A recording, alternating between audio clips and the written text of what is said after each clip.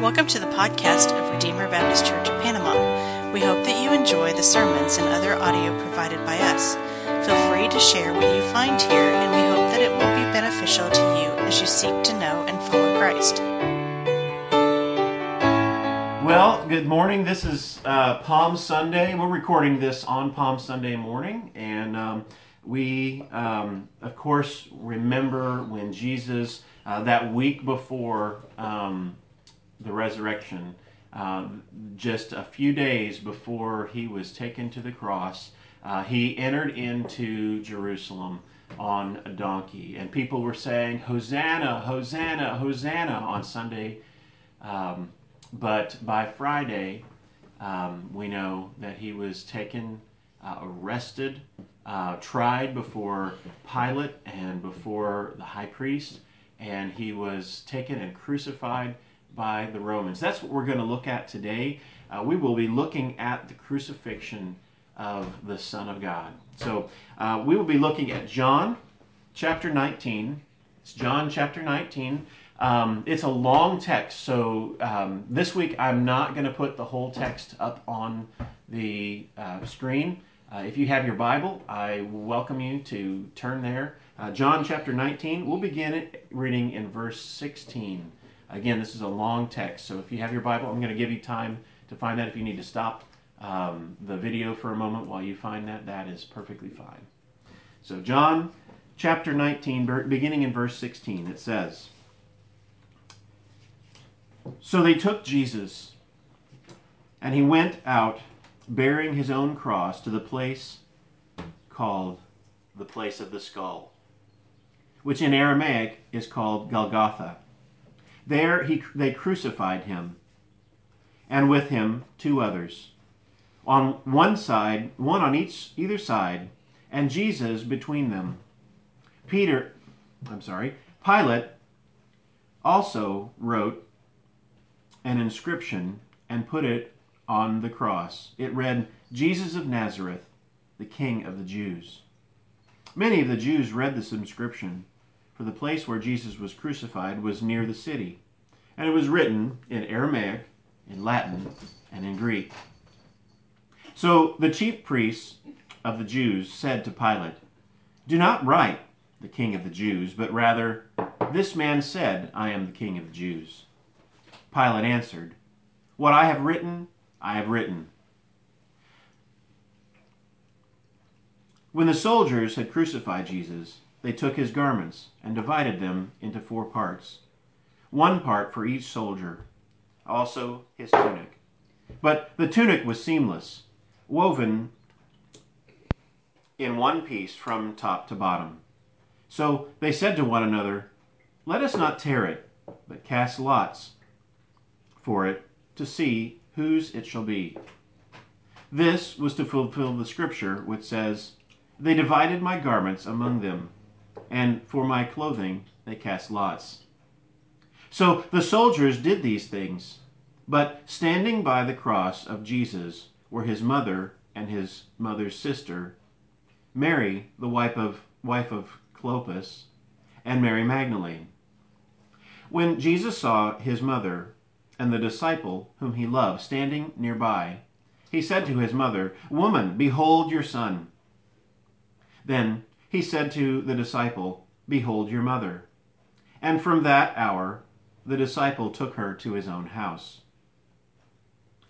After this, Jesus, knowing that all was now finished, said, to fulfill the scripture, 'I thirst.' A jar full of sour wine stood there. So they put a sponge full of sour wine on a hyssop branch and held it to his mouth. When Jesus had received the sour wine, he said, 'It is finished.' He bowed his head and gave up his spirit.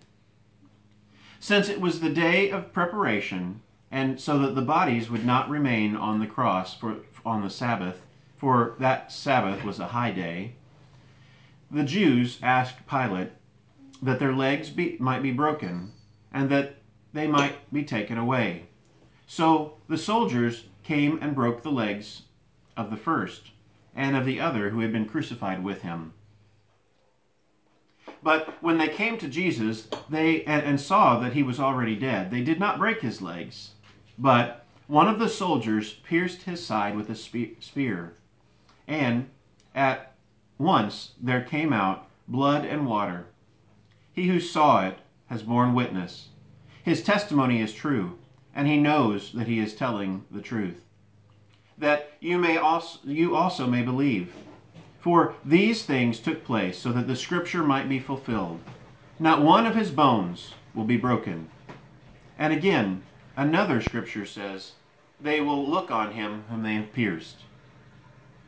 After these things, Joseph of Arimathea, who was a disciple of Jesus, but secretly, for fear of the Jews, asked Pilate that he might take away the body of Jesus. And Pilate gave him permission. So he came and took away his body. Nicodemus, also, who had earlier come to Jesus by night, came bringing a mixture of myrrh and aloes, about 75 pounds in weight. So they took the body of Jesus and bound it in linen cloths with the spices, as is the burial custom of the Jews. Now, in the place where he was crucified, there was a garden, and in the garden a new tomb, in which no one had yet been laid. So, because of the Jewish day of preparation, since the tomb was close at hand, they laid Jesus there. Let's pray. Father, I thank you for your word, and I thank you that you have spoken to us about your Son, and about how we can be saved through him, through faith in Jesus. Lord, help us to hear your word today, and help us to know what it is you are speaking to us. In Jesus' name, amen.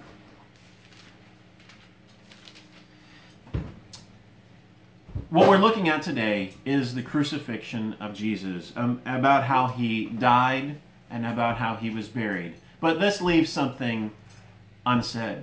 That's what we'll be looking at next week. Jesus didn't stay dead, but he rose from the dead. But let's look at what this text is saying today. The first thing we see is how they took Jesus and they crucified him between two thieves. He was treated like a common criminal. Though Jesus was sinless, though he had never sinned, he was perfectly righteous. He was treated like a common criminal. This harkens back to Isaiah 53, saying that he was numbered with the transgressors. Jesus was crucified like a common criminal, and in so doing, he was taking our place. We deserved the punishment of hell. We deserved to be killed and thrown into hell forever because we have sinned. And so often we don't think about our sin that way. We feel like, well, I'm a pretty good person. I haven't ever killed anybody. But here's the facts. God is an infinite God, and he's infinitely holy. Okay? And we have broken the laws of an infinitely holy God. Our sin should not be measured by our own estimation, by our own feeling of, well, it really isn't that bad, but by the fact that we have sinned against an infinite God, and also by the fact that in order for us to be forgiven, it took the death of the Son of God. That is how bad our sin is. Our sin was so bad that it deserves hell. And Jesus, God's own Son, gave his life up on a cross. Jesus was numbered with the transgressors. He was crucified between two thieves. Pilate, meaning it as a mocking thing, put a sign above Jesus saying, King of the Jews. And he wrote it in Aramaic and in Latin and also in Greek. He did this probably to mock, but the reality is, the irony is, he really was not only King of the Jews, the king that was promised that Jesus, that there would be a son of David who would reign on his throne forever and ever. Jesus was the King of the Jews, but he is also the King of the universe. He is the King of kings and the Lord of lords. And here, as he was crucifying, Pilate mocked him by placing this sign, Jesus, King of the Jews. The criminals divided Jesus' garments among them. This, again, was the answer to prophecy. It was the fulfillment of prophecy where in the Psalms it says, they divided my garments among them and cast lots for them. Jesus also, here in this passage, provides, even as he's hanging on the cross, provides for his own mother. He looks down and he cares for his mother. And while Jesus' disciple John, it says the one who Jesus loved, that would be John, the one who wrote this gospel, was standing next to his mother, and Jesus looked down and said, "Woman, behold your son, and behold your mother."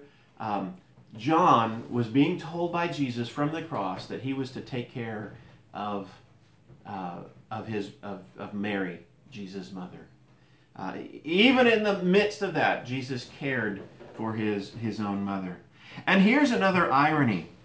You know, in the Gospel of John, Jesus is very often presented as the one who was the water of life. In the very beginning, we are told that you must be born both of water and of the Spirit. The very first miracle Jesus made was to turn water into wine. Whenever Jesus met the woman at Samaria, he said, "I am the water of life. You know, if I can give you water that if you drink from that, you'll never thirst again." And here, the water of life, the very one who is satisfying beyond all else. One of his very last words in the Gospel of John on the cross was, "I thirst." The water of life was thirsty for us. The one who is the water of life, the one who is all satisfying, became thirsty for us.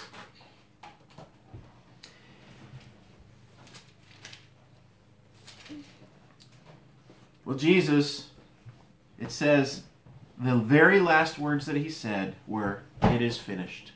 It was complete. What he did on the cross was enough. It was finished. He paid our debt in full.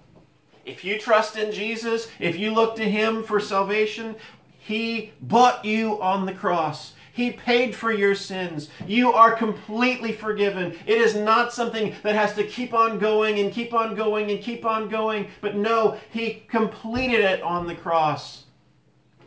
He completed it. He bought you. On the cross, he sealed my pardon, as one of the hymns says. He paid the debt and made me free. Jesus said, "It is finished. It is accomplished." He didn't have to do anything else to save us. It was completed. It was finished on the cross. The guards wanting to make sure he was dead, and this is recorded because we need to know that he was really dead. There are some in history who have denied that Jesus really died. They claim maybe that Jesus just fainted. Well, the guards came by. They needed to be sure that Jesus was really dead, and they saw he was dead. The other criminals, they had to break their legs so that they couldn't push themselves up on the peg anymore to be able to get anything to breathe. But Jesus was already dead. So just to make sure, they took a sword and they spear and they pierced his side, and blood and water flowed. In order for this to happen, I believe that from what I understand, he had to already be dead for the blood and the water to be separated like that. Jesus was dead, and they took him down from the cross. Joseph of Arimathea, he was one of Jesus' secret disciples. He's the one, he was one of the Pharisees along with Nicodemus. They took Jesus' body down and they put it in a tomb. You don't bury somebody who just fainted. You don't have blood and water flowing from the side of a man who just fainted. Jesus was really dead. The eyewitnesses tell us Jesus was really dead. He took our sin on himself. He bore the wrath of God that we deserved. He bore the punishment that we deserve. The day that Adam and Eve took of the fruit of the tree of the knowledge of good and evil, God said they would surely die. And that punishment that we deserve, because we are descendants of Adam and Eve, because we have all sinned, because the wages of sin is death, Jesus bore our sin, and he died, and he was buried. But oh, the good news that comes next week. In the very next verses we see, and we'll look at it next week, Jesus rose from the dead. He defeated death. He defeated hell. He defeated Satan. And he lives in victory. He rose from the dead, never to die again, ascended into heaven, and he is there right now as our advocate, as the advocate of believers, pleading in our behalf before the Father, telling the Father, when you see them, don't see their sin, but see my righteousness imputed to them. He is our advocate. He prays for us. And one day he is coming again, not as the suffering servant, but he is coming again as the one who is King of kings and Lord of lords. When he comes again, he will be riding in the clouds from on high with on a white horse, with a sword coming from his mouth, with fire from his eyes. And he will come one day in his kingdom to reign forever and ever. And right now is our chance.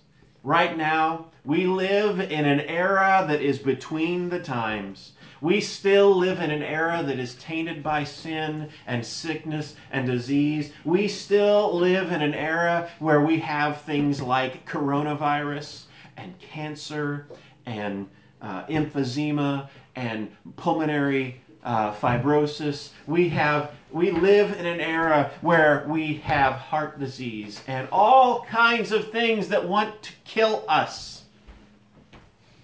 And in this day, while we suffer, we look forward to the time, and we look to Jesus himself, who became sin for us. We look to him, we trust in him, we throw ourselves on him for his mercy.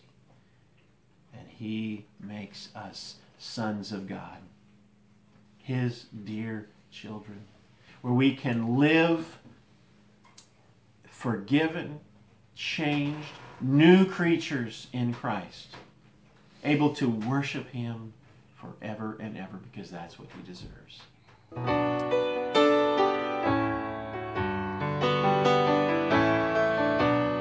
Thank you for listening to this message from Redeemer Baptist Church of Panama. For more information, please visit us at RedeemerBaptistPanama.com, or you can like us on Facebook.